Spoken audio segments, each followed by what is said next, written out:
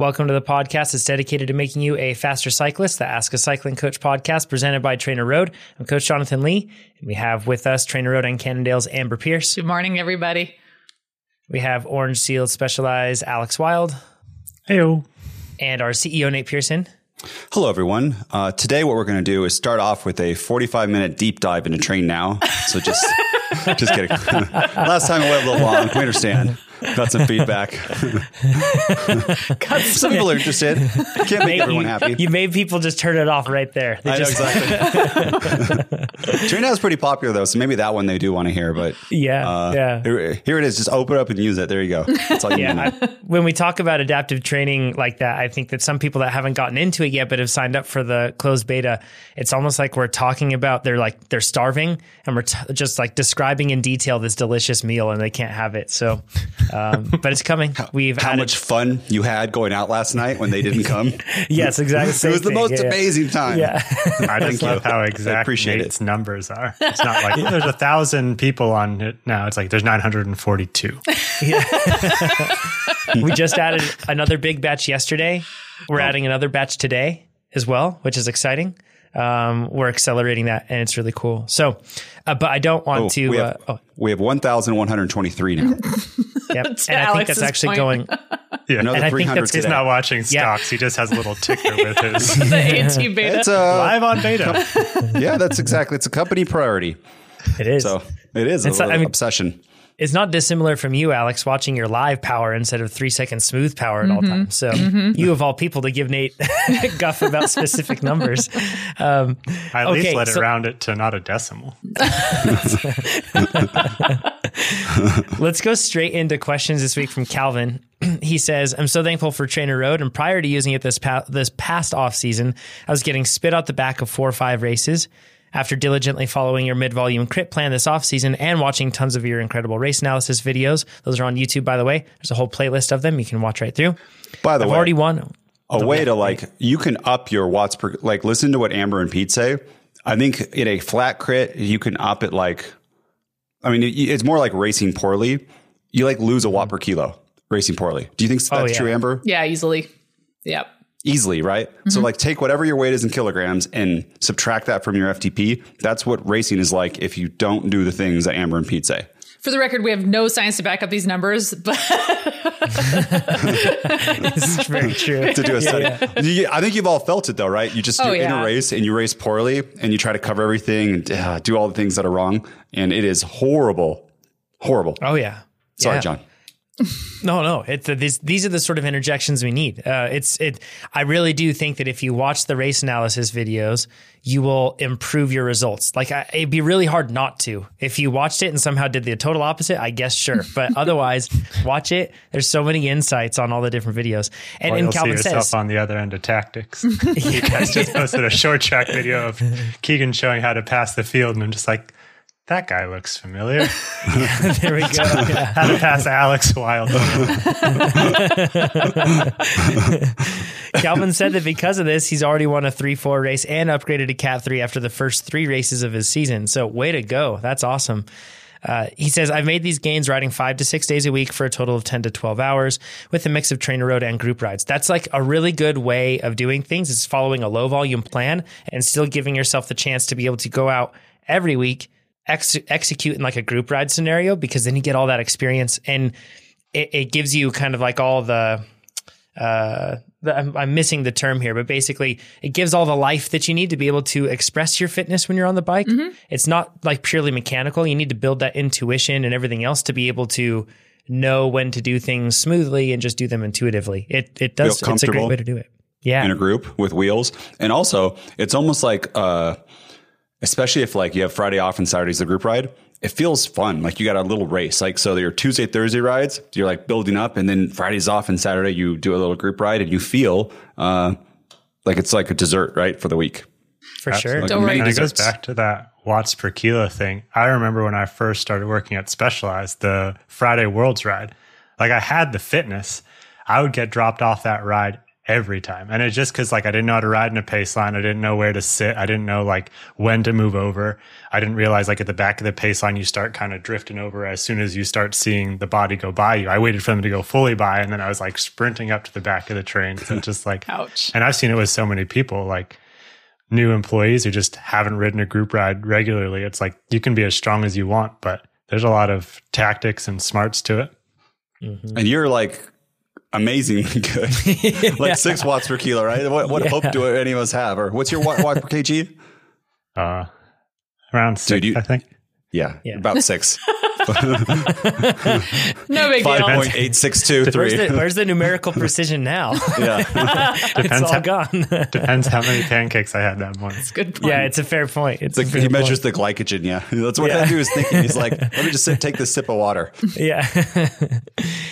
So he says that that's how he's gotten to this point. But this summer, I'm planning to take a roughly month-long road trip with my girlfriend and hopefully hit a couple races at the end. I'll have my bike with me, and my girlfriend is understanding that I'll need to get some riding in on the road. But realistically, I probably will only be able to fit in 2 to 3 rides a week for maybe 4 hours. That still sounds like a lot of riding to me, but hey, that's awesome. We'll be at elevation for significant parts of the trip, and we'll stay generally active with long hikes and walks. But cutting back my volume substantially still makes me fearful of losing fitness. So do I stand any chance of maintaining race shape through this? Any tips to make it happen? If I can do 2 quick recommendations of really good resources for this, for you, Calvin, to be able to take in a ton of information.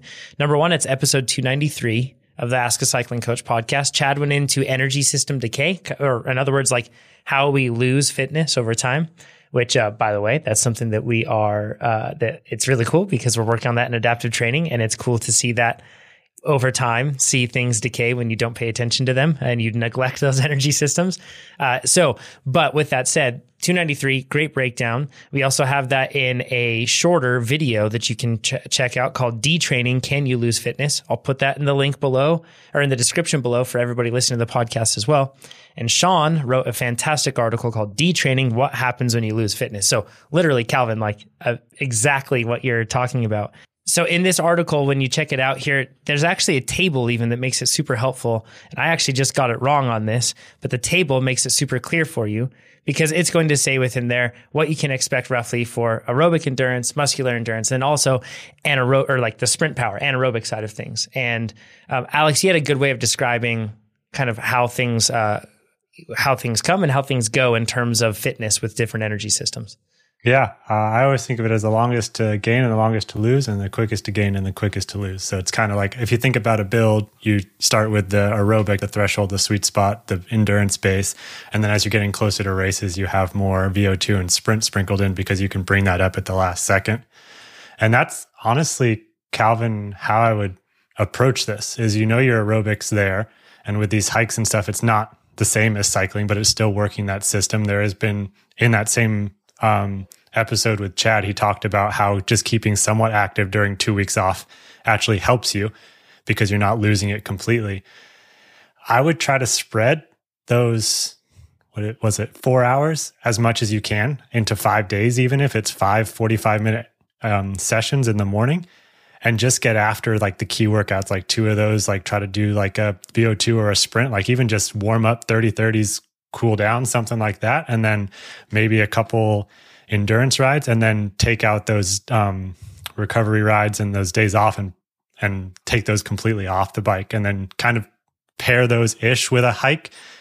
It's not going to be ideal, but it's spreading that is better than like 1 4-hour ride and then 1 4-hour ride kind of thing. So trying to be consistent on the bike and also making it 45 minutes, maybe make it easier to fit into whatever schedule you and your girlfriend have for this trip. Wake up, get a 45-minute session in and be done for the day.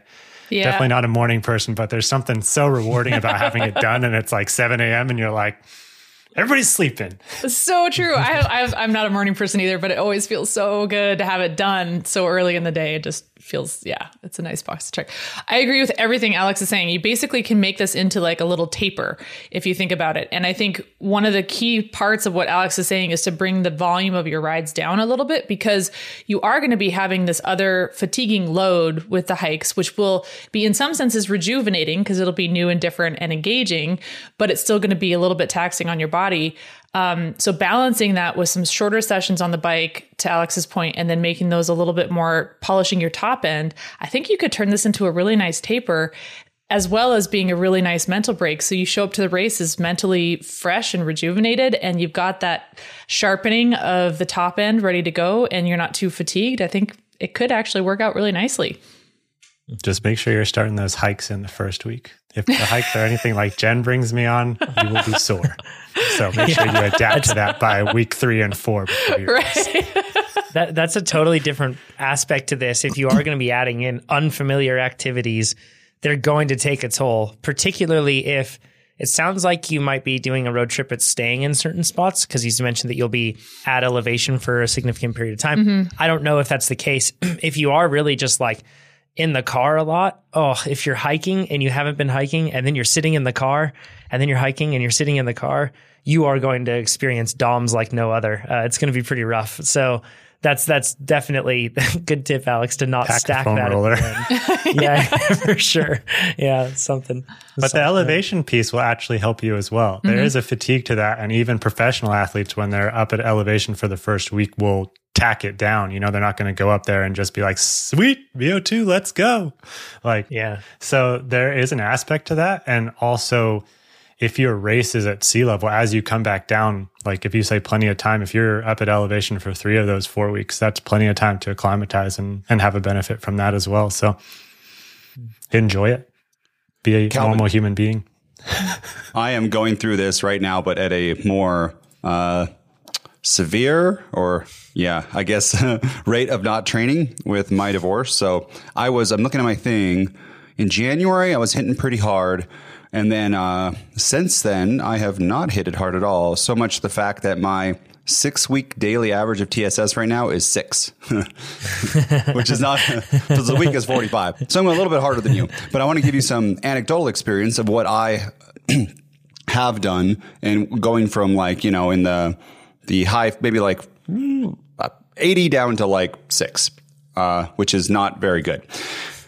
So I agree. Everyone says I would actually use Train Now for this, and I would do like the climbing. So I really like doing like an over under threshold and then a VO2 max, have those two be your 2 intense days.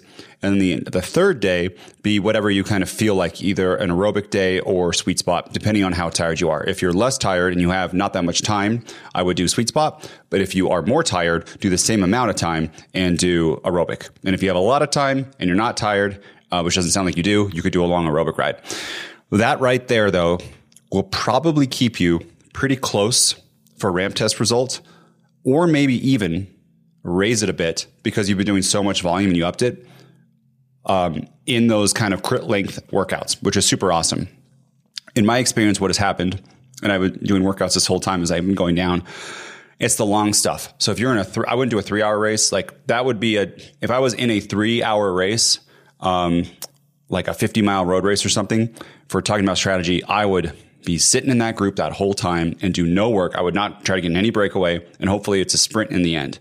Because I feel like with that reduction in volume, especially over time when you come back to racing, it's that long, it's like kind of like the durability over time that really like starts to go. Although your 1 minute power might still be just as awesome or even more. You might be able to do a short breakaway and quit, like a 15 minutes at the end, and do a really good job on that. So that's how I would do it. And you might even, depends on how you'd go, but this could be a fun time too, where that third workout is a sprint workout. So if, especially you're going to come back for crit, so you're going to be really super fresh because you're not doing that much volume. Mm-hmm. You could have a 2-month block of real high intensity, 15 second, 10 second, 30 second, neuromuscular stuff, and come back and, you know, do a couple moves. There's someone locally named Josh Rennie who he is really good at that. And if you combine that with race tactics, Amory, back me up on this. You just do like, It's like you do a couple things to get into the right groups and you time it right. And everything else, you don't really put out that many watts because you're always in a draft. But you race like you're like this amazing Cat 1 racer who has all this fitness to go because you time it, you anticipate it, and you make that jump. And maybe you put out, 1,300 watts or something if you're a large man. A few times, you're in the right spot, and then you just got to be there for the end. Is that right, Amber? Yeah, exactly. You can make very little fitness go very, very far on tactics alone. And it doesn't sound like you're going to be going into this with very, very little fitness. So adjusting the tactics a little bit and then making sure that you're adjusting your prep going into it, I think it'll land you in a good spot. Two, when I did just a little bit of riding, like 2 hours per week, over like 8 weeks, going from a lot of riding to a little riding, kind of similar to what you're doing. I think I lost like 8 watts on my FTP or something. And I was doing less than you're going to do. And I was having weeks off in between. So that's, it's going to be it's very individualistic on that, but that's just a point for you. You're not going to go down so far. Getting into the tactics side of things, I have a way of thinking of this that helps me stick to it. So when I'm really fit, I act like I just won the lottery in terms of like energy expenditure. I'm just like spending money like crazy. I've got like one of those dollar bill machines, right? And I'm just like doing stupid moves all over the place. And because I just won, because I just won the lottery, so to speak, or in other words, I have a ton of fitness, I feel like. And in almost every case, it ends up biting me. And I didn't indeed win the lottery. And then I have a negative balance, right? Thereafter. But the way that I think of this, when I'm really focusing on a result, is I'm budget constrained. Like I race like I'm on a budget. And I think, you know what? My goal isn't to end with $0 in this bank account, so to speak. My goal is to end with as much in there as possible and win. And Pete is fantastic at doing that sort of thing too, when he needs to. He's also been known to race like he's just won the lottery as well. But just the same, it helps me a lot because then I get into every situation and my thought instantly goes to the racer aggressive mindset goes, ooh, do this really aggressive move or try to change the race or influence the race with your own fitness. But the budget side of me says, no, there's no point in doing that. Sit here, wait, see what happens, ride efficiently, constantly find that pocket of least resistance, always be the person that is less eager, let the other people become more eager. The risks you'll take are different. The risks that you end up doing, they're pretty painful to endure sometimes. It's, oh gosh, that move is getting away and I wonder who's going to get it. But it will not be you. You will not be the one that ends up bringing that group back. And if you take that approach, it works. Nate actually had a great example of this last year in a race analysis video that we did, 2 years ago. Yikes, it's been a year, hasn't it? But that was... is this the story of Land Park? No, this is at Auburn. I think in the P1-2 or maybe 2-3 race that we did. But I'm up there and I'm constantly toward the front, policing things, chasing things down, racing like I won the lottery. And I thought in my mind, Nate said, I'm just going to surf the back and I'm just going to wait until the very end. And then at that point, I'm going to come forward. And I remember thinking like 10 times through the race, poor Nate's stuck at the back. He's probably like 17 groups back and there's splits and we might even end up lapping Nate. That's sad. He missed the moves. He didn't miss the moves. He was patient and the field is always less patient. You just have to wait and then they'll always make those moves. And it happens. It comes back together and Nate was in good position. That happened multiple times. Like you said, you brought up Land Park. There's a lot of them. This happens every time I race road bikes. I am the one that drops dude. So everybody needs to go to Nate's Instagram and TikTok and see that. Yeah. TR. It's not on TikTok. It's just on Instagram. TR.Nate. Okay. Do some more of those maybe tomorrow. But so somebody said that they want us to pick on each other more. So I'm going to pick on John now. It's on the forum. He is my employee, but this is what happens when John is the fittest person for the race in the race. He usually has the least outcome. Like there's some races locally. I know John is the fittest person and he has the worst results. But what John does is he goes, I'm going to make this hurt for everybody. And he's like, I'm going to make the race so hard. And this happened at Land Park, my first Cat 3 race. And he's like, I'm going to do that. And he attacked so much. You can see in the video, he was out the front and we looked at our power files. And I think I was just sitting in the group.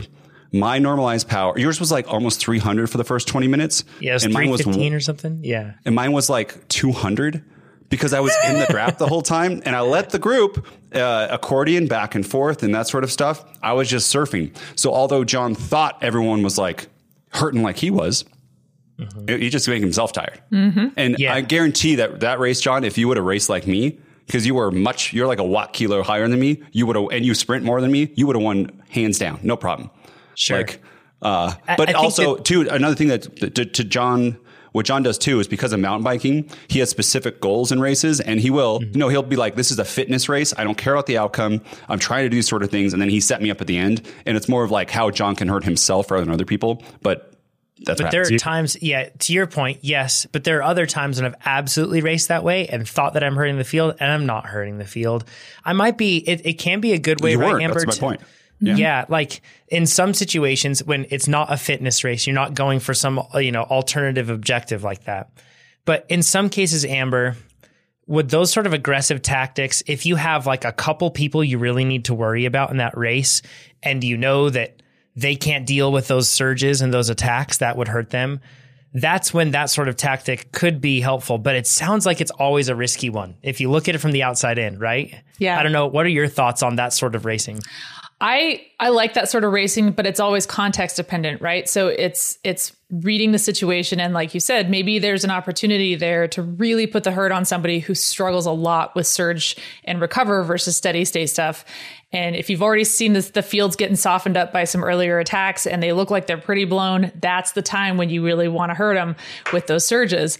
But I think the bigger picture, what we're talking about here is learning how to race within different constraints. And I think that that's a really key thing. And so a lot of people struggle with going to races unfit mentally, or without a lot of physical fitness. They struggle with that mentally because there's this thought of like, oh, I'm just starting on the back foot. But that's often the best possible learning scenario, because as we're pointing out, if you decide either by decision or by necessity that you're not going to be racing the front of the race and you're going to be really following wheels, actually going through that and seeing how much less work you have to do by being patient is a huge aha moment that you don't necessarily get if you're always constantly worried about losing position. You're always constantly worried about, I have to be on the front, or I have to be near the front, or I have to be in every move.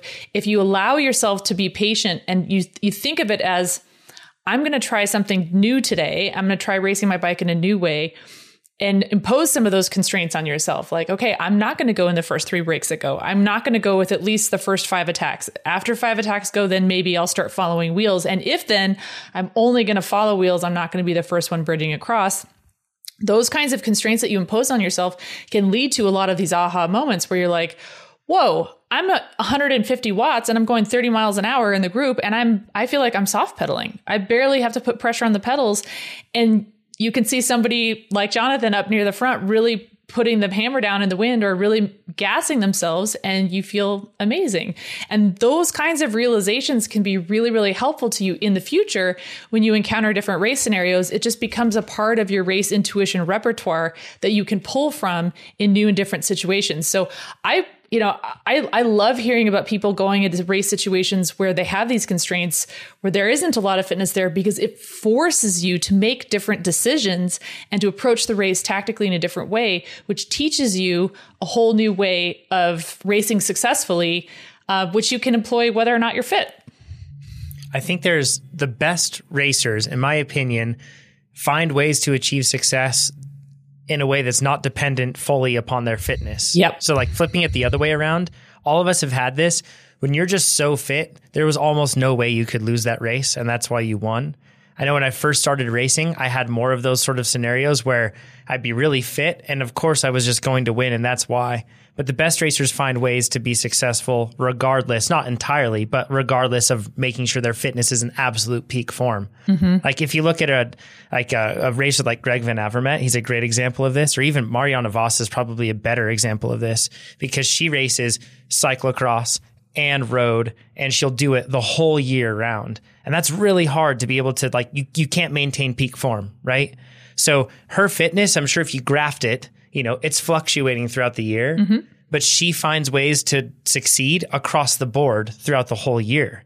And that's something that's really impressive. So like to your point, Amber, it's about knowing yourself well enough and being able to anticipate what a group will do and really understanding your own limits and respecting those. Right. It doesn't mean that your limits have to be something that blocks you back to 5th place or lower. You can do better. They can actually open doors for you, because instead of having this mindset that everything has to be optimized for you to be on race day, like you want to sign up only for the races that really suit you. You only want to be racing when your fitness feels like and it's a good place.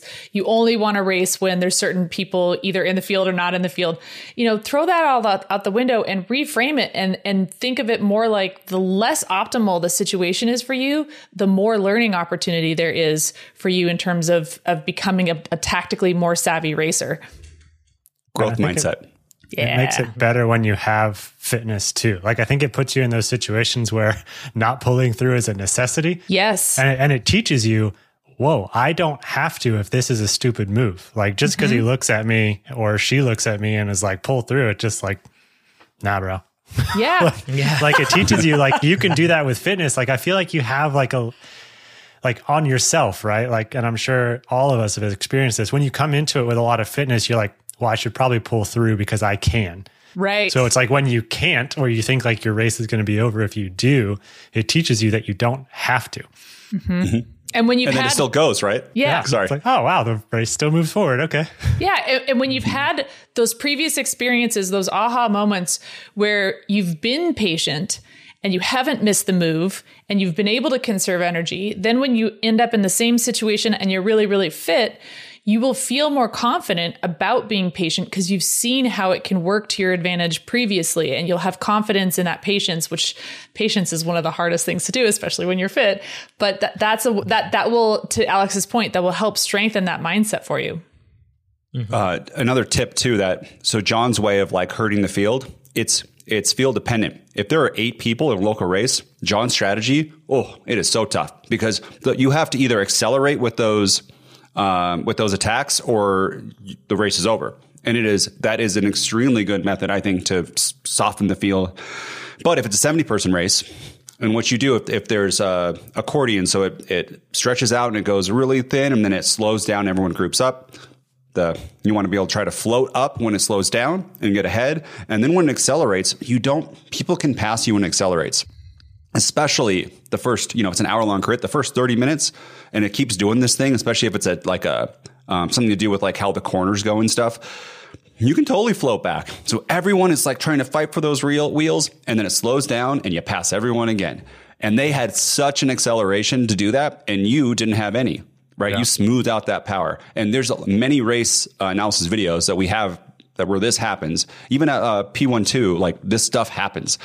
Although there's some courses, we've mentioned this last week, it is strung out the whole time and you start in the back and you are in trouble. And, but it's again, as you get, I think that's I've never seen that in even a 2, 3, 4 or 5 race. These are when there's like big established teams.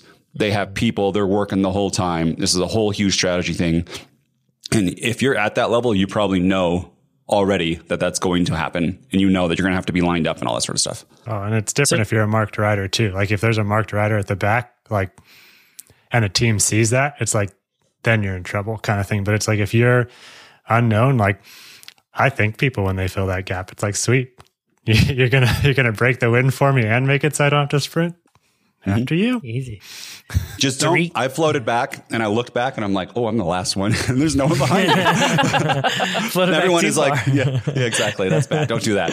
Yep. Calvin, I'm going to recap the main takeaways for you on this one. So number 1, yes, you will lose fitness over this time period, but it probably won't be as severe as you fear. Also, if you focus on quality, like Alex is saying, instead of quantity, but really making sure that the hours that you do put in are very focused on quality. Nate mentioned some great examples of doing over-unders, doing sprints, that sort of work, VO2 stuff. If you do really high quality, higher intensity work with that constrained time frame, you actually might be able to show up at a race partnered with sound and judicious racecraft and get a better result than you anticipate. So have fun on the road trip, and hopefully you get faster through all of this stuff. You're certainly going to become a more wise racer, I would say, as a result of it. For sure. Next one's from Cameron, and he says, I thought about sending this into the podcast. He actually sent this to me personally. This is Cameron, actually, Summerson, who was on the Successful Athletes podcast. We've mentioned this before, but his son needed a kidney transplant, and the donor list was too long, and his son's condition was worsening, and he couldn't be a donor because he wasn't in shape enough. So he used Trainer Road to get in shape to be able to donate his kidney to his son and keep his son alive. And it's just the coolest story. You should absolutely listen to that Successful Athletes podcast episode. It's super, super inspiring. But he says, I don't want to get any faster. Let me explain. He says, weird request, right? Here's the thing. I won't race, but I'm stronger than I've ever been thanks to Trainer Road, and I love it. But there are downsides to getting faster. For example, I've been all but totally ostracized from my local cycling group because I'm too fast for them. Apparently, I push the pace too hard. There's a difference between being too fast and pushing the pace too hard. Because Amber could show up like when she was a pro on a group ride with a bunch of us average folk, and she would have like rode smartly and kindly with all of us because she probably could have just like laid down hammers and destroyed us all. So, well, what year of Amber? Yeah, exactly. Yeah. So there's a difference there, and we'll get into that. But he says, when I'm in these group rides, I feel like I'm not even doing any work. We're talking tempo. He says, I've gotten to the point where I ride my gravel bike with gravel tires on road rides with this crew, and it helps. They're good folks, just not totally obsessive about bike performance like I am. That said, I don't want to lose what I have. This is a small town, and there aren't a lot of cyclists. There are a pair of dudes who like to go out and crush on the road bike, and sometimes I catch up with them. He says, I can hang with these cats and have a blast, but I don't really end up going out with them that often. When they do, when he is invited out there, he says, I want to be able to do my share of the work. So his question, if I keep my FTP around where it is now, he mentions that he peaked at 228 earlier this year, had a minor surgery about a month ago, and it dropped back to 217. He mentions he's about 221 right now. If he just leaves that FTP there indefinitely, will I just hang on to what I have without getting noticeably faster or stronger? At most, I wouldn't be able to hold higher percentages of my current, or wouldn't I be able to hold higher percentages of my current FTP for longer periods of time, which I could easily turn on or off when I need. So he's mentioning that he doesn't want to just push himself out of the scene entirely, but he's kind of facing this dilemma. So my vote would be don't get any slower, and staying where you are is okay. But at the same time, I think that there's a difference between having the fitness and expressing the fitness. And they're two very different things, and different contexts can necessitate one approach or the other. Those are my initial thoughts. Being able to ride a downhill bike with your friends. There you go. At that point, I think it's a rude flex. If you're like showing up on a downhill bike to ride with the road crew. Maybe put drop bars on it. They won't know. Yeah. No, but Alex, you do this, right? You ride a mountain bike with your people on road bikes, right? Yeah. My regular training partners, I normally do. And again, much like Cameron, it's not an ego thing. It's just like we want to do the same workouts and ride together. So I just changed my bike setup. And for me, it's a benefit because I like to do a lot of my rides on the mountain bike anyway, because that's what I race. I love the gravel tire idea. And there are more aggressive and larger gravel tires that will suck more and more watts. Minion DHF. Just sound like tank treads with enduro tires going down the road. Yeah. No, that's a great idea though. It makes you so don't clean your chain ever. Get your disc brake rubbing. No ice friction for you. Yeah. Sponsor drop. Right. I feel like we need one of those like radio, like for every time someone plugs something, you know? Every time Jonathan's like, oh, check it out on our Instagram. There we go. I think that there's another side of things too. Every ride will have a goal for me. Sometimes the goal is to get in a really hard workout. And if that's the case, then maybe you slap on those gravel tires, right?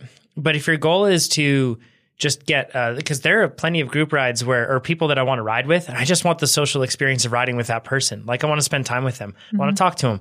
And even better if we can do it on bikes, because we both might like bikes, right? So there are different things that I get from group rides. That was a weird and in your case, sometimes I lay down some low wattage to ride with my friends. Hardly. He's mentioning Derek Teal. He's very, very, very fast. Check it out on Instagram. But in this case, I think that is there another draw for you? You mentioned that you like these people and you have fun riding with them. Just ride with them and be an equal participant in the group. don't be there. And even though they may know that you're faster and you may know that you're faster, that doesn't mean that you're the one that has to carry some sort of, you don't have to be the captain of the group.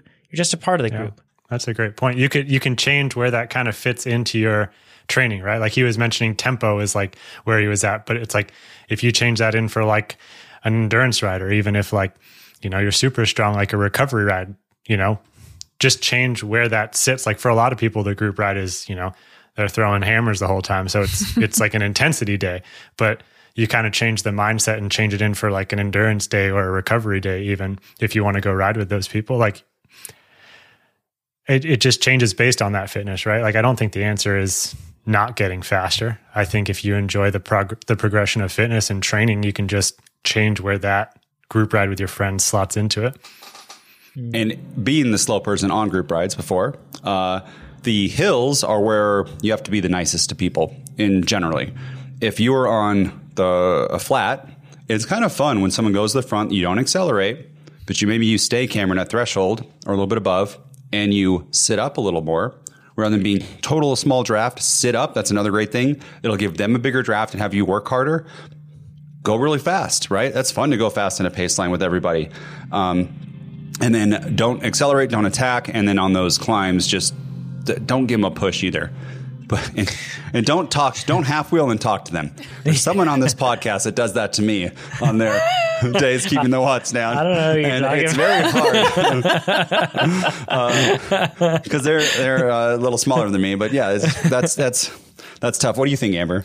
I want to say two things. As somebody who has gotten a lot slower as of late, it's actually pretty okay. So I just want to say, like, if it's okay to have different goals here, and sometimes like allowing a little bit of the wattage to come down, just, you know, the FTP to come down, like, it's okay.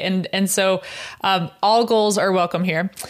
And then the other thing, I think this is just a different way of framing the question. I like to think of training as a balance in terms of stewarding your energy, right? So if you're doing structured training with Trainer Road, probably your goal is to get faster. And so you're doing a lot of these structured workouts in order to bump up your FTP, to gain fitness, and to get faster on the bike. But in order to do that, you have to be a steward of your energy stores. So that's as much, you know, hitting your workouts, but also making sure that you're recovering well. But the other piece of that is making sure that you're enjoying what you're doing and that you're not burning out on it. And so you're maintaining a sense of engagement and fun and thrill and joy in what you're doing. And I know when I was really into heavy training for a long time, these kinds of group rides were the thing that really saved me, honestly. It kept me fresh and engaged and motivated. And so the goal with doing rides like this with other folks wasn't to get in a workout or to hit a certain TSS or a certain wattage. It was genuinely just to connect with people and to inject a little extra joy and motivation into my training plan. And so if you look at these rides from the bigger picture of maybe this is a component of what I need as a person to feel balanced and to feel energized enough to be sustainable over the long term. And I think that that's a good way of thinking about it. And then when you do that, what you do on the ride, the role that you fill becomes really different. So as an example, when I used to train a lot and I was really fit, which I'm not not as much right now, but when I was really fit, one of my favorite things to do on a group ride was not to go to the front, not to be taking pulls, not to be dragging people around. I kind of let everybody do what they wanted to do at the front, but I would stay at the back. And I would look for people that were struggling at the back, and I'd drop back for them and I'd bridge them up. And I'd drop back for them and I'd bridge them up. And it was so much fun because it helped other people really enjoy helped other people enjoy the ride a lot more. But I got a lot of work in, you know, and not necessarily like without the frustration of having to do intervals. I felt like I was contributing and connecting in a really fun way, and you're making people's day. And it's just a totally different way of riding in the group. It totally reminds me. I hope these are just like Justin Williams used to come every once in a while to do the Specialized lunch ride. Like he'd come into town for fit or sponsorship obligations, and I had brought my hardtail out on the Friday Worlds ride, and we got to a flat section. 3610 just wasn't cutting it, and he actually like looked back and saw that I was falling off the back, and he pulled back and brought me back to the group. It's awesome. Good man. Yeah. Nate, I hope all the people, I hope when Amber dropped back, I hope they were just like egotistical men who would would not want a woman to do it, but then fragile male ego. Hey, I'm really good, right? Like, let's go. No problem. You want to ride? And just blew some minds and changed their perspective. Yeah, that whole saying of getting chicked, just repeatedly getting chicked to the egos that are most fragile to it, We're so fit, she just drops said back. I could beat on some forum last week. Yeah. Yeah, exactly. It's amazing. So yeah, Cam, don't worry about it. I would say that find where that group ride slots into your greater mix of what you need, and enjoy that. Don't think that you need to get slower. You don't have to ride wide open at all times. And I would say get faster. So then when you ride with those other two guys, you can stick with them too. So yeah, I have one other comment for Cameron on the amount of fitness. So you could, Cameron, if you want to, you could try to extend your FTP out, especially with the level system, go to 1 hour. You can make custom workouts and go longer. That is possible. You go 70, maybe even 80 minutes at threshold. It's going to be how you express it, to John's point in it, because even with that, you're going to be able to do some pretty wicked efforts against your friends. So even if you work at really long sweet spot or really long aerobic stuff, it's still going to be beneficial in your fitness, and it's not going to make you fit without not being able to drop them. So it's going to be more important of how you do it inside of there. So you could go either way. And it's the fun thing too, is if you do get faster, and as Alex said, these rides are a little bit easier for you. I mean, you burn more calories on your other rides and stuff. Just being fitter in general, you get the health benefit of your heart and cardiovascular benefits and all this sort of thing. So it's pretty cool. I mean, your body composition changes even more, but you can still be with friends that are slower. Yeah, you don't have to drop them. Yep. Yeah. Yes, you do. I was just gonna say, I had deja vu. Didn't we do this exact same thing like a month ago or 2 months ago? Yeah. The exact same conversation. This is why I don't have friends. Yeah. I was going to say, Alex can't really, this is Alex's life at all times. He doesn't really ride with people it's impossible to ride with people that are faster than him on a regular basis. Doesn't happen. Oh, John, we have to mention there is that wheel thing because people will message us. We know there's that wheel thing that can give you extra. So there's something you put on your bike and will add resistance so that you can ride with somebody else. We're aware of that product. Also, last time I said, if you have a question, message John on Instagram. That was a joke, people. Some people. Okay. My inbox was aflame. It was out of control. Very funny joke. Really, you message him if you want to get an adaptive training early, but you have to ask him 3 times. My gosh. No. Just kidding. Don't do that. Again, John and I, we don't control who's in adaptive training. It is somebody else. I'm not going to tell you who it is, but it's also they do not all of me. that. Okay. It's not Amber either. It's not Alex. It's me, guys. But although that would be clever I'll let you in on a to hide secret. it. To hide that lever with Alex would be clever. Yeah. If you want the best support, don't message John. Don't message any of us on Instagram. I mean, it's serious. Totally. There are things that happen and issues where engineering hasn't done with support. I used to know all this stuff like 8 years ago. I don't know it all. Support@trainer.com email. And also we have a chat function, on the website, and you can answer. You have the same people; they'll answer you right then. And so that is the best way. If you have a question or anything about it, please do that. And we have awesome customer support staff too. This isn't like amazing. Something that we treat as a low priority. It's a very, very, very high priority for our company. We train them well. They're awesome people that contribute a ton to our company. So they're a pleasure to talk to as well. You might even make some friends. Indeed. Yeah.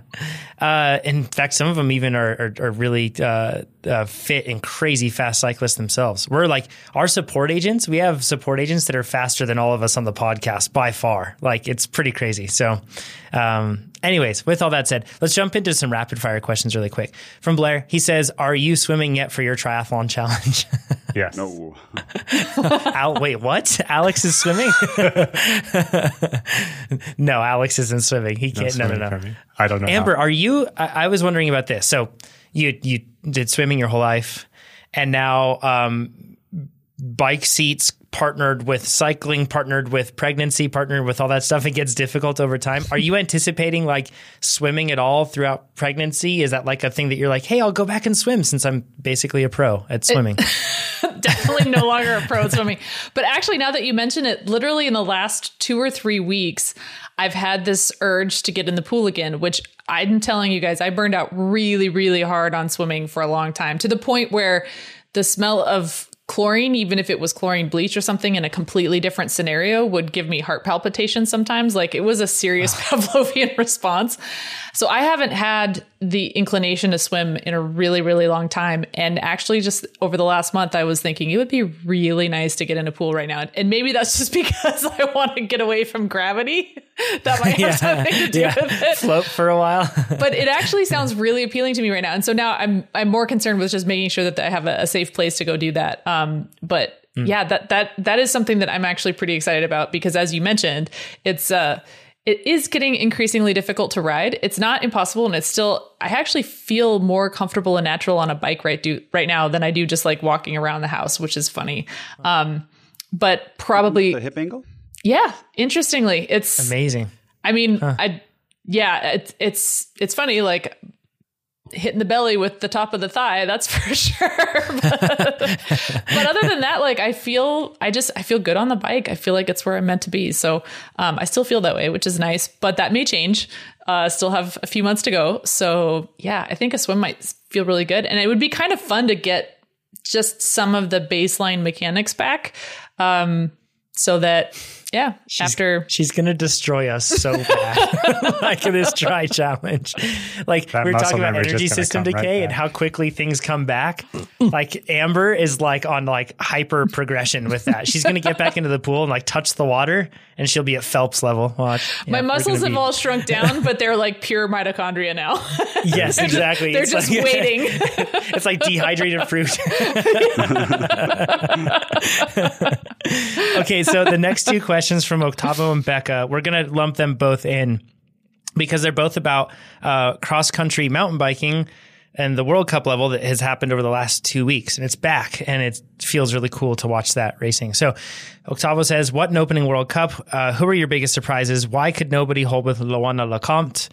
What made Mathieu van der Poel blow up so early? How did Pidcock go from 100th to the podium? Which, for those that don't know, Pidcock had great results as a U23, very good results. But then when you go to elite, and then considering that they didn't have any racing, he didn't do those. He basically had to reset from scratch. So that's why he had a starting position that was way far back. Yeah, and they froze the points with COVID. So what they did is they used the March 2020 rankings, which I think Pidcock didn't have a ranking at that point. And then they added in the World Cups that they did in Nova Mesto. And I think since he races a U23, they're also reduced amount of points. So I think he had 0 starting March 2020, and then he won both rounds of the U23 World Cup and then World Championships, which would give him 300 or so, which equates to about 100th. Just with how they froze the points, he had no opportunity to gain more this year. Yeah, crazy. But Becca says, and then we'll just answer all this. She says, hey, podcast team, especially Amber, which she says, I'm finishing up my senior year in high school, and I'm a varsity NICA athlete. I love World Cup racing, but feel like my normal role models and heroes are surprisingly off pace to Loana Lecomte after watching the first World Cups this year. What do you think she's doing differently, and why has she been so dominant? So quick explainer for those that didn't watch this. Loana Lecomte, she's a young athlete. Last year, she won a World Cup, and it was her first time racing elite World Cups, and they only had 2 rounds last year with that modified schedule. And this year, she's won both of them. And I know the last one by over a minute, I think 1.5 minutes over second place. And then I think the first one somewhere around a minute, but I could be wrong with Albstadt. And she has the most poker face I've ever seen of any cyclist. It's so amazing. Awesome. She's like out for like a easy Saturday ride is what it looks like every time. And she's just walking away from like Pauline Ferrand-Prévot, Kate Courtney, Yolanda Neff, like all these like insane athletes. So she is something to behold. It's incredible how dominant she is. I watched the races in full detail, of course, and have like a lot of thoughts on that stuff. But Amber, do you want to start on Loana Lecomte and kind of like those sort of performances in general. Yeah. So not the resident mountain bike expert here by any stretch, but I will just say in my experience, and I'm old now, so that's a lot of experience. These kinds of breakout performances usually come down to excellent preparation and execution, and a little bit of luck in the mix, right? So oftentimes, like sometimes the stars just align in a really good way, and a lot of that's within your control and some of it's just not. So when we see breakout performances like this, it's really tempting to look for the secret sauce or the silver bullet or the one thing that they're doing differently. Like they've discovered something that nobody else knows about and they're nailing it, and we just don't know what it is yet. And this one easy trick. And it's honestly, it's never that glamorous. It almost never comes down to just one differentiator. It really comes down to doing a lot of things really, really well and executing on all of those things really, really well. So it's not the most exciting answer that you may have been looking for, but yeah. Are you trying to tell me it's hard work, grit, consistency, focusing on recovery, nutrition, and managing stress? So like for overtime, and then throw genetics in. Yeah, right. Yeah. A little bit of luck, some skill, some mental resilience. Yeah, I mean it's and royal bee jelly. 2 grams of that every day. Alex, do you notice anything unique about her? I do notice a few things that I want to add in that certainly don't cancel out what you just said, Amber and Nate. Like all of that is there. They mentioned even on the broadcast, they were like, she watched Julie Bresset win, or no, not win. Did she win the Olympic gold? I can't remember. Or get a podium. I think she won Olympic gold.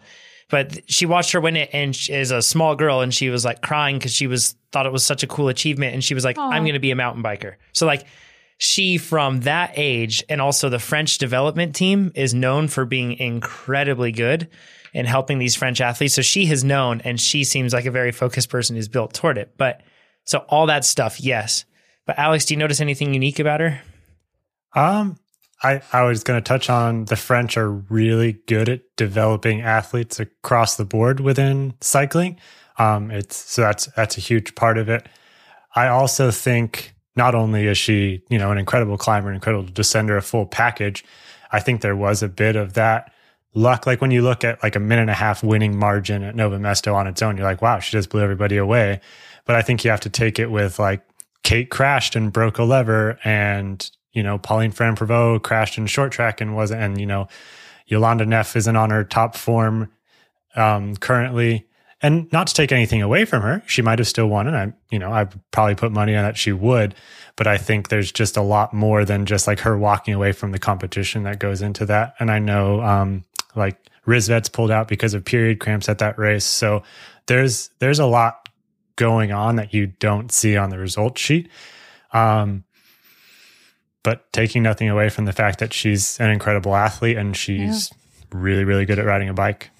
Yeah, I mean, you still have to execute even if things are going wrong for your competitors, because things can go wrong for you too. So absolutely, it's still got to line up. But yeah, some things that I notice about her that are unique. Number one, she's extremely efficient in how she rides the bike. So you'll see that with a lot of athletes, mountain bikers in particular, there's a lot of body movement when they pedal. They display their strain through that movement and that loss of efficiency that they have. However, she is just stone-faced, but then she's also extremely centered on the bike. And when you watch her when she descends, and this is, I don't know, if it's the French development team and they have incredible downhill athletes all the way through as well. So I don't know if there's crossover. She's always in the right spot. She's not the sort of athlete that looks out of control. And the reason is because that her body positioning, she's just in the right place. She's very, very good at that. That course was very tricky and slippery. And if you have technique that is sloppy, conditions that are slippery or sketchy will always magnify any problem that you could come across, right? Because your body's in the right spot and therefore weight will shift, tires will slide, and bad stuff will happen. But she's always in the right spot. So efficiency and doing that. And then, of course, partner with everything else. But the other interesting thing to me as well is to see how good Tom Pidcock is. And I knew that he was good. We've watched cyclocross. We've seen that he's good. But for him to be able to just decide to drop Mathieu van der Poel and then also to come heads up in a sprint and almost beat him basically in a sprint get close to him in a sprint and really just like mechanicals hold him back. That's really big. Like Mathieu van der Poel is a huge rider with a huge amount of power. Tom Pidcock is a small rider with a small amount of power, relatively speaking to him. Yet he still is able to hold with him. I think that's super cool. And it is a bit weird to just see like Nino Schurter getting 7th. And I don't even know if it was necessarily a bad day. It's kind of like a changing of the guard. But it's super interesting. And if anybody's into racing, you should watch it because it's a really good trainer fodder too. How do Americans watch these, John? Red Bull TV. They broadcast them and they're really easy to find on demand too. So if you just go to redbull.tv, then you can look at events, and then in their events, they'll have all the different World Cups that they've had. So you can watch short track and cross country Olympic for the different groups. But you can only watch them. They only have them on for so long. So you have to kind of be up to date on it. They're great to watch. I love watching them with the sound off. You get music on. Mm-hmm. You're doing your hard workout. You know, I'm like, oh, I'm such and such. And you think you're Alex Wild as you're riding. Yeah, for sure. Can we also just say kudos to Haley Batten? And this is partial, us being Americans here, but kudos to Haley Batten. So exciting to see a young American athlete just like rise to the occasion and repeatedly deliver on this. And then also Chris Blevins for getting, he was riding top 10 for a long time and getting top 20s in World Cups. And this is his first stab at elite racing. Like, wow. Like, it's really exciting. And then Riley almost winning U23. So Americans are coming in mountain biking. It's exciting stuff. So Robert asks, can you quickly explain the reasoning behind why I should follow power instead of heart rate and explain what RPE is and how to use that? I'm new to all this and heard you mention this on a previous podcast. At this point, I'm just using Strava. Nate, can you explain that stuff in a rapid fire manner? Sorry. Got something in my throat? Not rapid. Power is it is a measurement of how much power you're putting into the pedals as you're going. And this is like, imagine it, not the speed. I'm going to use a car analogy, but it doesn't really work. So I won't. Maybe like RP is like the heart rate. Or sorry, I'm killing this. Let's start over. Crushing it, Nate. Crushing it. Power is I own a cycling training software company. I've explained this a few times. Okay, so power is like the instantaneous of like what you're actually doing. With heart rate, it's always lagging. So it takes time for it to come up and takes time for it to come down. But heart rate also isn't very sensitive. So if you change your wattage or your amount of output by a significant amount, your heart rate might only change by 2-3 beats per minute. And it's really hard to get fine grain control in there.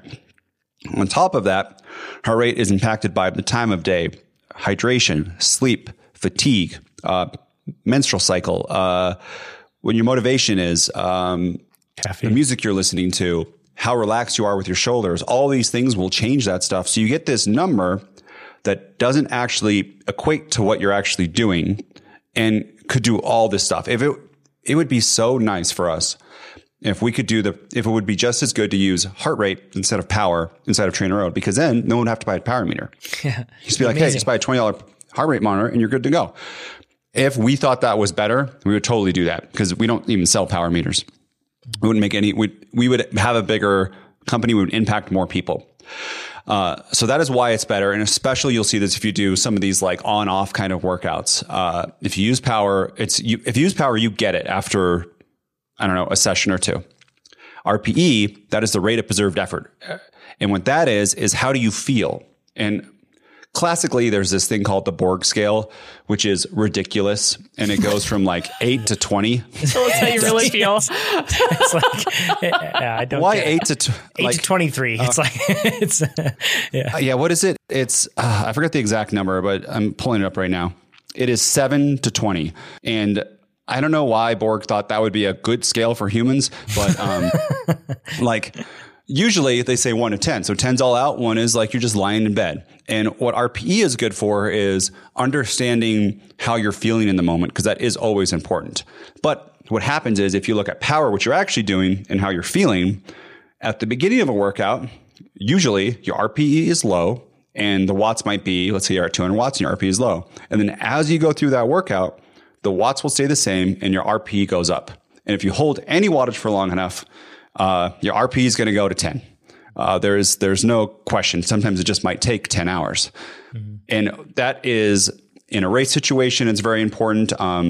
If you're in a time trial, you might look at, your RP is going to be lower, especially for those first 2 minutes. You look down. How many times you guys look down at your power meter? You're like, it must be broken because no way is 450 watts this easy, or I'm having a magical day. Yeah. And you think that it's good. And then 2 minutes in, you're like, oh, darn. That was a really, really bad idea. I think, any questions? Did I do it okay?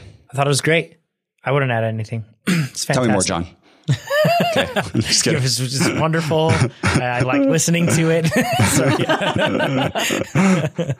Oh, man. Okay, let's go into Kevin's question. He says, I had a question regarding TT position flexibility. Like most athletes, I have a reduced FTP in my time trial position, as well as I find it more fatiguing to stay in a focused aero position for a long interval. You and everyone else, Kevin, TT positions are hard.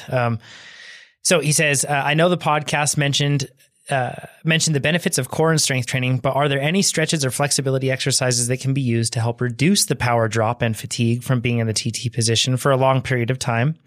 I recall Nate mentioning Coach Lee's pre-dynamic ride stretches or pre-ride dynamic stretches that work like magic. Is there anything else you've found that could help? Thanks, and 5 stars all around.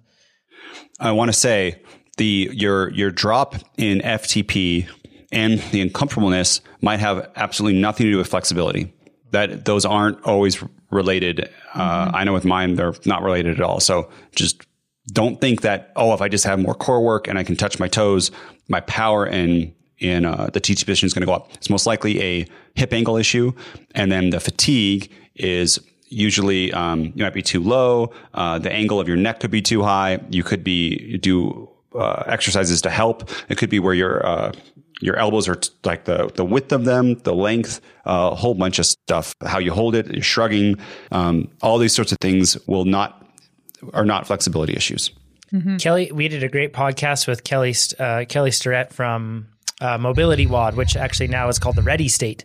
So if you look up Kelly, he's like one of the foremost, honestly, like the thought leader on mobility, really. He's fantastic and has great content that you can find as well on Instagram, and his book, Becoming a Supple Leopard and Deskbound, and just a great resource and great guy, and also cyclist. So I would recommend checking out the episode that we did with him. I can't think of the name right now, but we recorded it actually at Strava HQ, and it's a special episode. If you look up his name with Ask a Cycling Coach, you'll find it, and I'll link down below in the description on this episode, because he talks about the difference between flexibility and mobility. They're two different things. So like Nate said, you could be like what a Cirque du Soleil sort of an athlete, I guess a performer, I guess you'd call them, but you could bend in half twice, right? But that doesn't mean that you'll be great in a TT position. The difference between flexibility and mobility is talking about effectiveness across a range of motion within your joints or anything else. Whereas flexibility is just your ability to like what that range of motion is. So it's almost like, here's the range of motion, but can you actually use your body effectively and your strength over the course of that whole range of motion? That's what mobility is concerned with. So, and that's really what you're trying to get used to, and why we talk about getting used to the TT position and spending time training there, working yourself into it, and making sure that you don't have any sort of like big impingement where it's like, I actually can't bend my hip to that degree. And as a result, I just can't operate in this TT position. So working with a combo of bike fitters and then also on mobility can, really help with that for sure. Sorry, Nate. Here's the problem is that when you bend over, there's always going to there's an optimal spot between aerodynamics and power for each person at that given point in time. And then as you work into a position, usually your power goes up. Like you get used to it and you get better at putting power at that position. That doesn't necessarily mean that is your optimal position, like how far down you are.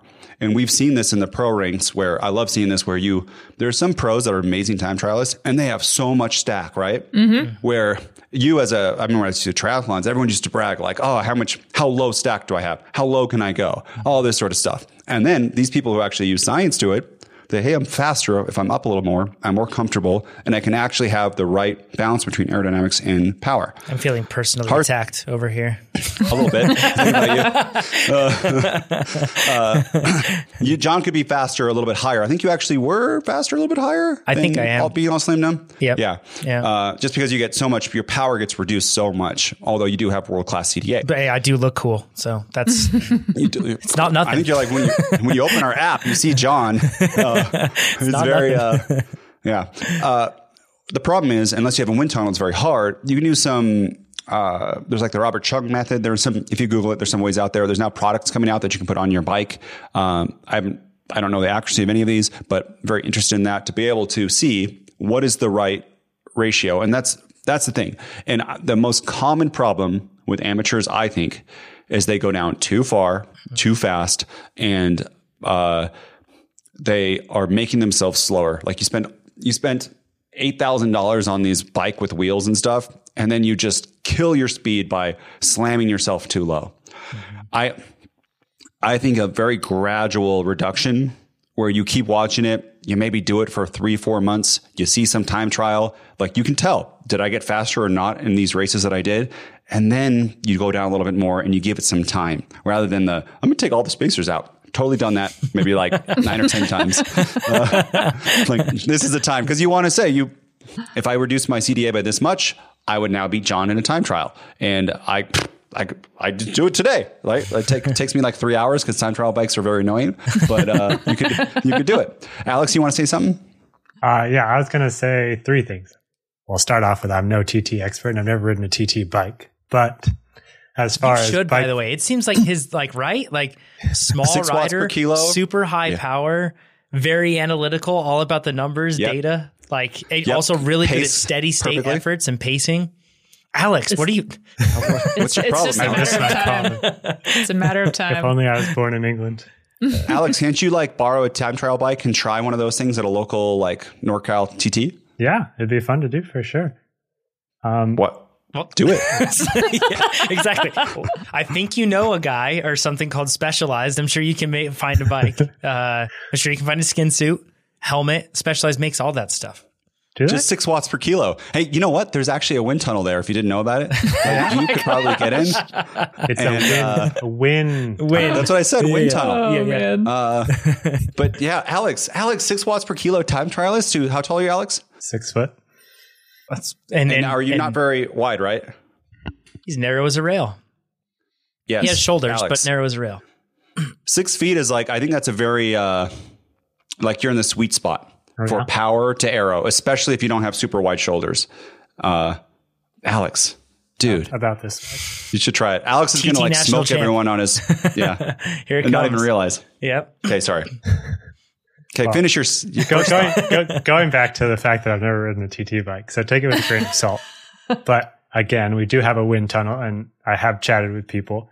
And going back to Nate's point, lower isn't always better on a power scale, but it's also not always better on a CDA scale. Like you have to understand. I'll do it for people who are watching this on YouTube. But like if your TT position is here, and then you lower it, it doesn't automatically mean you're going to be here. You could do this. Mm-hmm. So your body's still in the same place, but you're now strained at your shoulders. So if you think about it, narrate what he just did. He showed that going lower with his arms doesn't mean that his torso lowers. It could just mean that his arms lower and that his torso stays in the same spot. And that doesn't mean that you're more aerodynamic just because your arms are lower. Absolutely. And what I'm getting at is like on a road bike, if you're in the drops, it's actually less aero than if you get a 90-degree angle and hold your hoods. And the reason is because your arms are straight when you're in your drops. And those are more aerodynamic drag than if you were in the same position with your hoods and then you're in line. So the air is going across your forearm parallel to the ground, reverse instead of perpendicular to the ground. So keep that in mind. And then 2 tricks I have for hip angle are take advantage that you can now tilt the front of your saddle down more. So you can open up that hip angle. And I also run 170 cranks. This is to protect my back for my L5-S1 herniation, but it also creates less hip flexion because your knee comes up less. So not the gold standard, but two things to consider if hip angle is a limiter for you. And I've found with me, it's like, it's kind of an on off switch. Like once it's too impinged, it's just like cutting the cord. So finding the right hip angle, I think, is huge. I don't know how angling your seat down would improve your hip angle. It can change the it angle allows of your pelvis. Yeah, it allows your pelvis to tilt forward and become more open. But aren't you still? But aren't you? Well, you can just do that on any saddle. So I guess it would be less perennial pain for them. I guess men and women. Is that a woman thing too? I don't even know. Yeah. Oh yeah.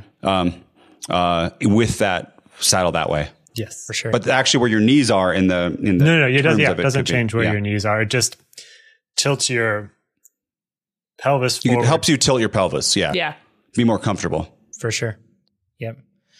Amber, what points did you have to share on this? Because we've all shared our thoughts. Yet you're the one that's raced professional time trials in the World Tour. So I'm just sitting here nodding because everything you guys are saying is spot on. I think, mobility. I think a lot of people conflate flexibility, mobility. That's the first thing. So probably mobility is the thing that you're after. And again, mobility is not always the thing that's going to solve a drop in FTP based on a position.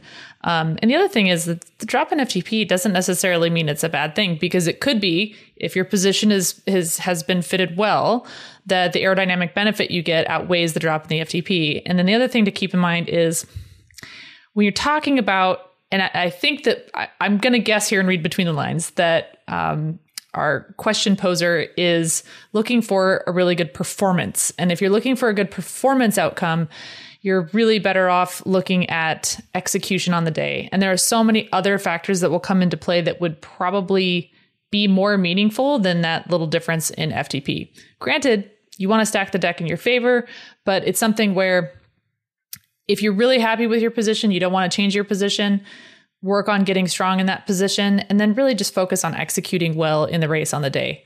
And it's funny because when you analyze a race and you look back in retrospect, it's really easy to see how the numbers helped or hindered you. But when you're actually executing on the day, the feeling of the experience is a lot more about racing the course than it is reading and analyzing the numbers. So save the analysis for afterwards and really gear up, put yourself in a good position to perform well, which is getting your fitness and your fit dialed. But then remember that on the day, the experience of executing well has a lot more to do with reading the course, and that, just getting out there and attacking it and pacing well. I mean, that's not necessarily going to be tied to numbers on the day. For sure. I have a experience share. So I have trouble getting my bars high enough, like my pads, because I'm a tall guy, if you haven't heard, and my saddle's so high that the drop between that and my pad. How tall? I am 5'8", 5'18". Yeah, 5'18". That joke never gets old. The drop is so much that I'm forced to have a certain amount of drop unless I do something custom.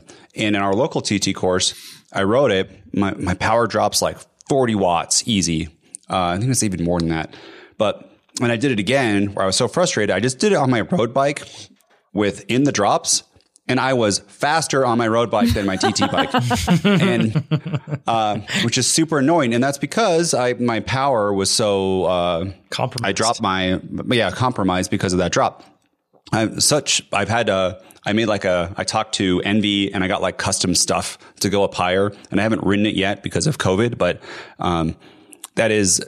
that's super annoying and frustrating when you have a very expensive time trial bike and you're faster on your road bike because of you have too much drop. And I still have it. I mean, I still had all the spacers that were possibly available. So that's another thing. If you're very tall, you might have to go up even higher than you realize in order to be fast. What TT bike do you have? I have a Cervelo P5. And what kind of road bike do you have? Avenge. Okay. I see what he did there. Throw on Alex's little air horn for the sponsor plug for Specialized on that one. Yeah. I just want to make a quick comment here because I think there's two other things that often get confused. One is you can be mechanically constrained, and that from a position on a bike, which can contribute to diminished power output, right? But there's also the mechanical constraint also translates in some cases to just sheer discomfort, and something really even just like a minor level of continuous discomfort, even if it's not actually mechanically constraining you or mechanically causing a drop in FTP, that little tiny bit of distraction consistently over time will cause a drop in wattage. Big time. So I almost wonder if, it's less about the mechanical constraint of the position difference between the road bike and the TT bike, but more about that distraction. And the other thing is, like, if you're distracted by your concern of a drop in FTP or power output based on your position on the TT bike, that's more cognitive load that's wasted because you're not focusing on your execution and on the race, and you're focusing on this concern that, what if my watts are 5 watts lower or 10 watts lower. But to be able to just completely focus on the execution is really, really important. So eliminating aspects of your fit or your mentality that are distracting you is probably, that can gain you a good 5-10 watts right there. My goodness, that is so me. I cannot I don't like noises coming from my bicycle. If my drivetrain's making a noise, I can't PR. I swear. It's not possible. So much that's the thing that I think a lot of people misunderstand is they try to separate it entirely from performance, but your fitness has to go through layers of filters to the point where it's actually expressed out on the road or trail. So those filters, the more you can open up or more filters you can remove, you're better off. Nate's got a cheeky grin. I've got a race strategy thing. You make your bottom back bracket so creaky. Oh yeah. And your chain bad, then you show up next to John on climbs. Right? So he just hears it forever. I will throw a water bottle at you or something. I can't. He won't be able to. He either do something back tactically, like attack off the front. Yes, I will. Or he will just concentrate. It's like the quote the Raven Nevermore, like the tapping. People go insane. Nate, you're just we will get a me new up communications director. My Instagram DMs are blown up now. At races, people are going to throw me off. Oh, it's terrible. Just squeaks. Oh, I don't like noises coming from the bike. It needs to be a silent machine. Then it's working well. So I'm going to record it and put it in your office somewhere so you hear it once in a while. Just for like 8 seconds. Then it stops and you'll be like, I must say, I think I've gotten better with that since having a child. You making noise. Because it's like life is just ignoring them. Just tune stuff out. Don't call CPS on me. Don't do that. No, you just get used to life never being quiet, right? When you have a kid, it's just not. So I think I've gotten better with that. But at the same time, if my bike's making noise, I'm like, I have to stop. I have to take the entire bike apart and fix whatever this is. I cannot sustain the noise anymore. So luckily, that is your a bike pro doesn't parenting feel the same way. This guy keeps huffing and puffing up there. I can't do anything. It's true. What were you going to say, Nate?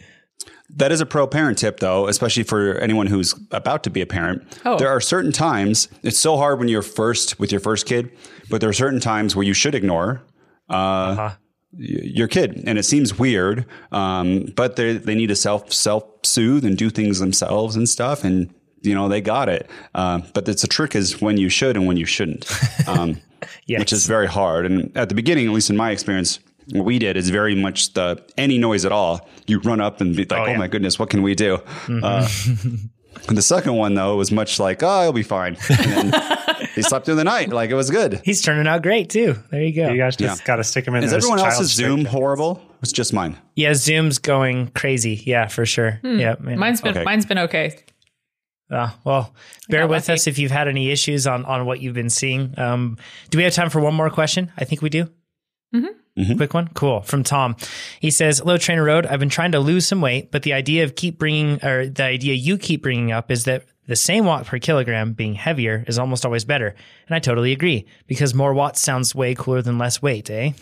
He says, my question, however, would be, how would you go about it? For instance, do you eat more and just hope for the best, like bulking up in the gym, full body or not? Any other ideas? Thank you, from Tom.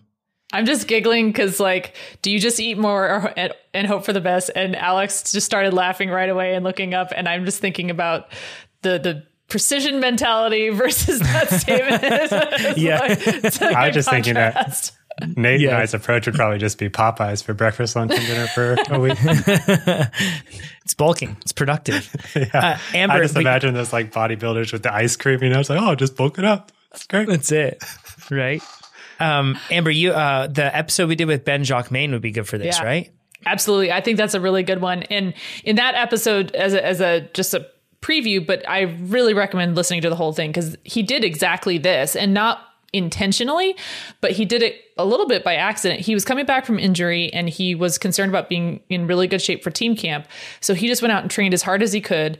And he knew that in order to train as hard as he could day over day, he was going to have to really replenish what he was burning every day. So he, for the first time in his career, let go of constraining how much he was eating and really just made sure that he was fueling plenty to go out and just ride crazy hard every day, day in, day out, day in, day out. And he got super strong and he was heavier than he'd been as well. But what he found was the robustness of his fitness was at a totally different level. So instead of just, not only was he now the first to the top of the climb, but he didn't have he recovered so much faster after getting to the top of the climb first that he was also able to be really effective on the flats after the fact. So, it was a really cool eye-opening experience that he had on accident.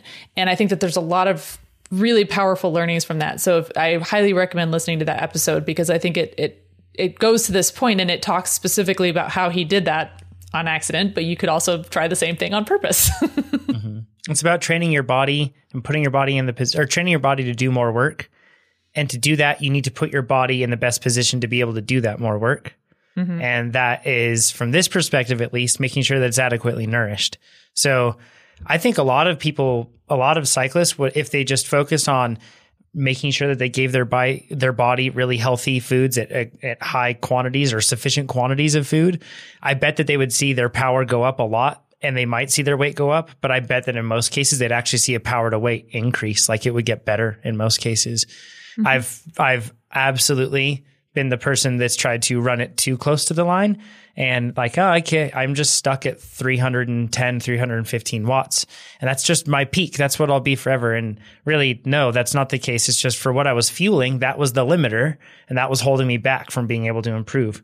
But since I've improved my fueling, eating a ton of carbohydrate focused foods that are mostly plant-based and focused on getting a ton of variety and micronutrients and whole grains and vegetables and fruit, getting all of that, then my power goes up when I adequately fuel with that stuff. So I don't know. I wish that it was easy as just Popeyes, lunch, breakfast, lunch, and dinner. No, it's easy. Trust me. Tom, we're in the same mindset here. Again, you can follow me on Instagram, but triathlon, this does not work with triathlon. This does not work with Cape Epic, but for crits, as Pete being my, Pete and a whole bunch of other NorCal riders, Richard Jones being one of them too. The idea, you can be a great flat crit racer and have higher watts per kilo. And you can also be really good rolling road racer, right? It's hard when it gets to be the really long climbs. 40-minute climb, especially if it's really steep, that's going to be tougher for you. But you actually probably will win more because your power is so much higher. Mm-hmm. Right. So you're more like polarized in terms of how you can express your fitness, which is a good thing, I think, rather than being kind of straight down the middle. Mm-hmm. Now, Tom, to do this, you need to be in a caloric surplus to gain weight. And at the same time, you need two things to signal your body. One, you need like some kind of resistance training or aerobic training. And two, you need adequate protein. And for protein, this is how I would think about it, is I would shoot for 2 grams per kilogram of body weight. Yes, that per day. And then carbs, depending on how much you train, maybe 6 grams per kilogram of carbohydrate if you're like 2 hours per day, more if you're doing a little bit more than that. And then fat, probably 1 gram per kilogram body weight. Now, you have that the whole time, and then you need a caloric surplus.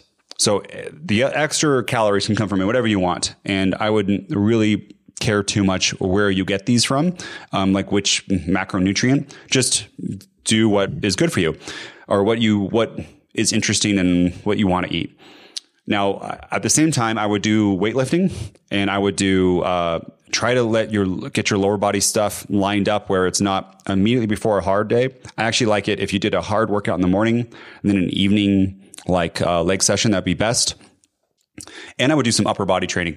I don't need science to back this up, but I see it's like, at least in the amateur ranks, you see people who raise their upper body strength and like their whole body gets stronger and their FTP does go up, even though there's no sense in that at all. We're not talking turning into Arnold. Those connected. You're not talking like turning into like a bodybuilder upper body strength, right? No, but the bigger riders, they always have some upper body mass too. Pete, being a good example of that. And maybe you can do this crazy thing where you gain it all in your legs and none in your upper body. That I don't see that in the amateur ranks very often. Mm-hmm. Maybe at the Cat 1 level, who's kind of like domestic pro. But it's also kind of fun to have some more upper body strength, and it will help probably in sprinting. It helps in mountain biking, long triathlons, a whole bunch of stuff. So that's what I would basically, because you want to, in your caloric surplus, you want to put on muscle, right? And you need to have, like, the most important thing would be to get that protein at 2 grams per kilogram body weight. More than that isn't really going to help. And less than that, you're probably leaving gains on the table. And another way to think about it is if you just kind of do a rule of thumb for protein. So you say, this much chicken is about 20 grams and you kind of keep that in your head all day. You can use whey protein if you're, or like a pea protein if you're vegan. But if you're vegan, you have to do a little bit more to kind of supplement that. And because it can be hard to get enough meat or protein. I know you get it through other things too, but the easiest for a carnivore or omnivore is to do meat and then some whey protein.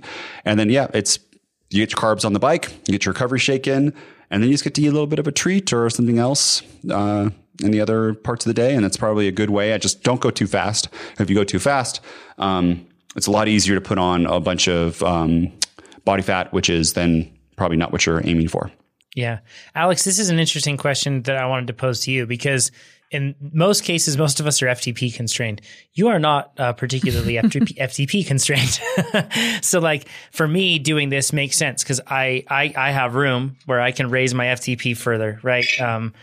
This sort of a thing. But for you, do you ever toy around with this? Like, do you ever think or do you intentionally put yourself into surpluses to be able to gain more weight to chase better performance? Or is that how you've gotten to where you are? Because your FTP is ridiculously high. So, yeah, I kind of take a different approach. I don't actively try to put on weight. And I've definitely been in the boat probably 2 years ago now, last time we raced, 2019, of trying to ride that line of being super light. And I just focused on fueling the work. So I'm sure it's no secret by now. I weigh everything. I track my macros. And as long as I'm hitting those, I barely weigh myself anymore. I used to weigh myself every morning and night and then maybe sometimes during the day. It wasn't a healthy relationship with that machine. But for now, it's just like, can I hit the numbers? Can I do the workout kind of thing? And now I have this workout twice a week that I'm burning 3,700 calories in 3 hours. I never would have been able to do that at 65 kilos. So it's just making sure that I have the fuel on board and that I know what I need to execute that workout. So for me, it's not necessarily about trying to hit that 500 calorie surplus, but I mean, in our house, we have a cheat meal probably about once a week. And by cheat meal, I mean just whatever we want. I enjoy food a lot. So trust me, I eat plenty of foods. It's just more just something where it's I've hit my macros for the day, or this will hit my macros for the day in one way or another and go over them, and it's fine. So I've never tried to gain weight. And for Tom, it sounds like he was trying to lose weight. So before going all the way to the other side to trying to gain weight, I would try to first fuel the work and hit those workouts and kind of see where you shake out and kind of go from there. I've taken this year a different approach for me. I'm not measuring macros at all. I'm just, and what I do is I check in the first week of every month, and I just usually measure for as long throughout that week as I need to be able to make sure that I'm still on track basically with my portions. But basically all I do is I try to make sure that I just stuff myself full of veggies. And if I bring in as many vegetables as possible and starchy carbs and grains, that sort of stuff, if I bring in that and I'm trying to get as much variety as possible, then I'm almost always in a good place, as long as I'm making sure that I'm fueling the work I'm doing on the bike too. And I'm actually the leanest I've been this year, that I've ever been, that I can think of. And that is being done not with more attention to detail and more time on the scale and more time measuring macros. It's less of all of that. Instead, it's focusing on quality of food and making sure I'm fueling the work. If I'm doing that, I'm also doing more work than I ever have, just a higher FTP. So it's all going toward me being not only a better athlete, but also I'm just I feel better in general too. I'm not constantly run down. So this is always like a tricky thing on balances and where people want to do this. But of all things, just make sure you're giving yourself quality whenever you can. And then your body's going to be a lot happier. So, yeah. Amber, what is your weight gaining plan? My weight gaining plan is to make a whole new human being. But there is you need a caloric surplus, right? And I'm guessing you're just going by hunger rather than anything specific. Yeah, I've actually really just been letting my body take the lead on this one. So believe it or not, I do take my own advice from time to time. So I think I want to just say one thing. The calibration thing is important. And what I mean by that is, so for example, when I was racing, I thought I had it nailed. I thought I was eating really well. I thought I was feeling well. And then one year I got to be in my bonnet and just said, I want to work with a nutritionist and really get this dialed in. And the first thing he had me do was hit a protein intake goal for the day. That was one of the first changes we made. And I could not believe how little protein I was eating compared to what he thought I needed. And I couldn't believe how much better I felt when I started eating that. And I couldn't believe how hard it was to get from where I was to where he was recommending. It was it was one change, and you would think that's kind of minor, but it required a substantial change in habits and expectation, but it completely changed how I felt on the bike for the better. But the baseline that I'd become accustomed to, the way that my body was expecting food, the way that I felt on the bike and the way that my body was using the fuel that I was taking in was vastly different from where it could be. So, and those changes are really hard to make. So I would suggest that make one small change at a time, because even a small change can be really substantial in terms of the effort that goes into building a new habit or replacing one. And it's going to take some experimentation. So let's say you want to increase your protein intake. And I know we're kind of hammering on that, but it's an easy example to use. Different protein sources are going to make you feel very different. So like Nate said, there's going to be, constraints if you're a vegetarian, vegan or not. And even within those constraints, figuring out what the protein sources and the timing are that are really going to work well for your body, because this is, again, very highly individual. And I would just say that sometimes the signaling that we get is a little bit different. So circling back to what I'm doing now, I really had some time after I stopped racing to allow my body to settle back in and to allow some of those signaling systems to kind of recalibrate and get back online again in a natural way. Because oftentimes we find ourselves really trying to override those systems, and it can kind of throw them out of whack over time. Mm-hmm. So I feel like I'm in a really good place personally where I can let my body take the lead and really listen to what my body's asking for, listening, tuning into those satiety cues and those hunger cues. It feels really good. Yeah. And I don't feel like I'm eating that much more than I normally do, but I feel really happy and nourished. And that's all I'm going for right now. It feels good. That's awesome. I'm so excited. Small Amber. On the protein side of things too, a little thing that I found was if you're a coffee drinker and an omnivore, I think for collagen, but putting that in your coffee in the morning is an extra 10 grams. So that helps. And then like Nate said, the thing about collagen is there's some muscle building scale and it goes between 1 and I think 0 and 10, but collagen ranks as a 0. So collagen should not be included in your protein for muscle improvements. Interesting. Huh. Interesting. That sounds like something that came from mass, probably, huh? It did, actually. Yeah. Stronger by science, guys. Yeah, great. And then back to TT bikes and power. I have this not backed by science theory that your CDA is pretty set on a bike, right? Like unless you change your fit. So I don't think your CDA is going to change like for 5 to 10 pounds, be in your face, maybe your legs, that belly, maybe. I don't know. But you're going to cut through the air all the same. So if you as a rider are 65 kilos and doing 4 watts per kilo or 70 kilos doing 4 watts per kilo, I would argue in most situations or all situations at that point, you'd be going faster and it would be everywhere. You'd be going faster on the flats, anywhere up to a 7% climb. You're going to be going faster than the same 4 watts per kilo. And then anything above, you'd be at least doing the same. So food for thought. Definitely depends on the type of racing you're doing. Yeah. For Cape Epic, I should just shoot for the moon. 200 pounds, 400 watts. I know all the climbs are more than 7% though, which is kind of annoying, but I will go so fast in the downhills. What are you going to do about Cape Epic, Nate? It's really not that far away. We're in October. And John, you're stressing me out, dude. I'm sorry, but I've got to bring this up. The people are asking for it. Like what are you going to do? What's the plan? Oh, geez. I don't know. I wish we would have raced. You were fast. I don't know, in January. You dropped me. January is the fastest I've ever been. Yeah, that was the fastest I've ever been. If I get back to that speed, and then I broke my bike, so I need to get that fixed. I need to start training. That's probably good. I know this is a good podcast too, because during it, I was like, what am I going to ride today? Because if we have the podcast and I want to ride during the podcast, then it's a good podcast. Yeah.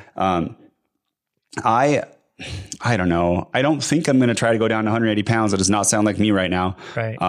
The best would be maybe do a little bit more, use Train Now, still try to gain some more muscle mass, and then maybe after 4th of July, go in earnest, try to hit 8 hours per week, but really be diligent. Maybe kind of. Yeah, 4 months and do that. But I mean, sounds super. It's because I was maybe kind of. And then I wanted to, which is what's going to be important to me, is to. I don't want to do all this through Sweet Spot on the Trainer. I want to do some longer rides. Luckily, it's going to be the summer. I would like to do some of those Le Mans loops, John. If you are comfortable going slow with me, absolutely, not half wheeling me and talking to me. So that's kind of the idea. There's another thing I'm going to call out. I forgot to mention this before. For the triathlon challenge, I've been thinking about making I have a new house, a small pool there, and I want people to message me with personal experience if they've owned an endless pool or a swim spot. Not if you've just used it once or you've heard about it. You've owned it for at least a year. What do you think of it? And you're like a triathlete. You've owned it and you've swum in it. So would you buy it again? Pretty much. Would you enthusiastically buy it again? That is what I want to know. I saw it on YouTube once, and I would definitely recommend it. Thanks, Alex. It looks amazing, right? But yeah, I don't know. They look so happy. Yeah, it's true. You can just swim right there. Nate, I think if you have 4 months to build, and going full circle back to the beginning of this podcast, you have 4 months to get back there. You've spent years of having very consistent training over the past, what has it been, 5-6 years now since you really took your big break before that, when you were focusing on building Trainer Road, and that was the main priority that took up everything else. So I think that it'll come back faster than or at least faster than perhaps you fear. Maybe you're just confident. Tahoe, July 12th to August 12th. So training camp, let's go. Alex will be there with us. It'd be great. It's done. Training camp. Where Zoom is, I can't see anyone right now. Everyone's frozen. It's really slow. Oh no, Alex, what training camp's going on? Alex, I'll be in Tahoe for a month, July 12th to August 12th. There you go. July 12th. Oh, that's the beginning of it. Oh, cool. Bring your downhill bike and we'll ride together on the road. We'll just put you on the e-bike with no water bottle cage. Yeah, there we go. All right. Well, thanks everybody for joining us for this episode. And if you have questions for us that you want answered, and they can be anything, whether it's a silly rapid fire question, whether it's an in-depth question about solving a problem that you need to get solved to get faster, do so at trainerroad.com/podcast. You can submit them there. And thanks to everybody that does it all the time. It's so fantastic. You can reach out to all of us hosts on Instagram here, and you can see our handles. It's Alex Wild, MTB, I believe, on Instagram. And then Amber Malika, tr.nate, myself, Lee Jonathan, and of course, Trainer Road, because that's where you're going to get all the content that makes you faster. So follow them there and go and sign up for the Adaptive Training Closed Beta. We're adding people all the time, so you could get added on there. And with that said, we'll talk to you all next week. Thanks, everybody. Thanks, everyone. Bye-bye. Bye, everyone.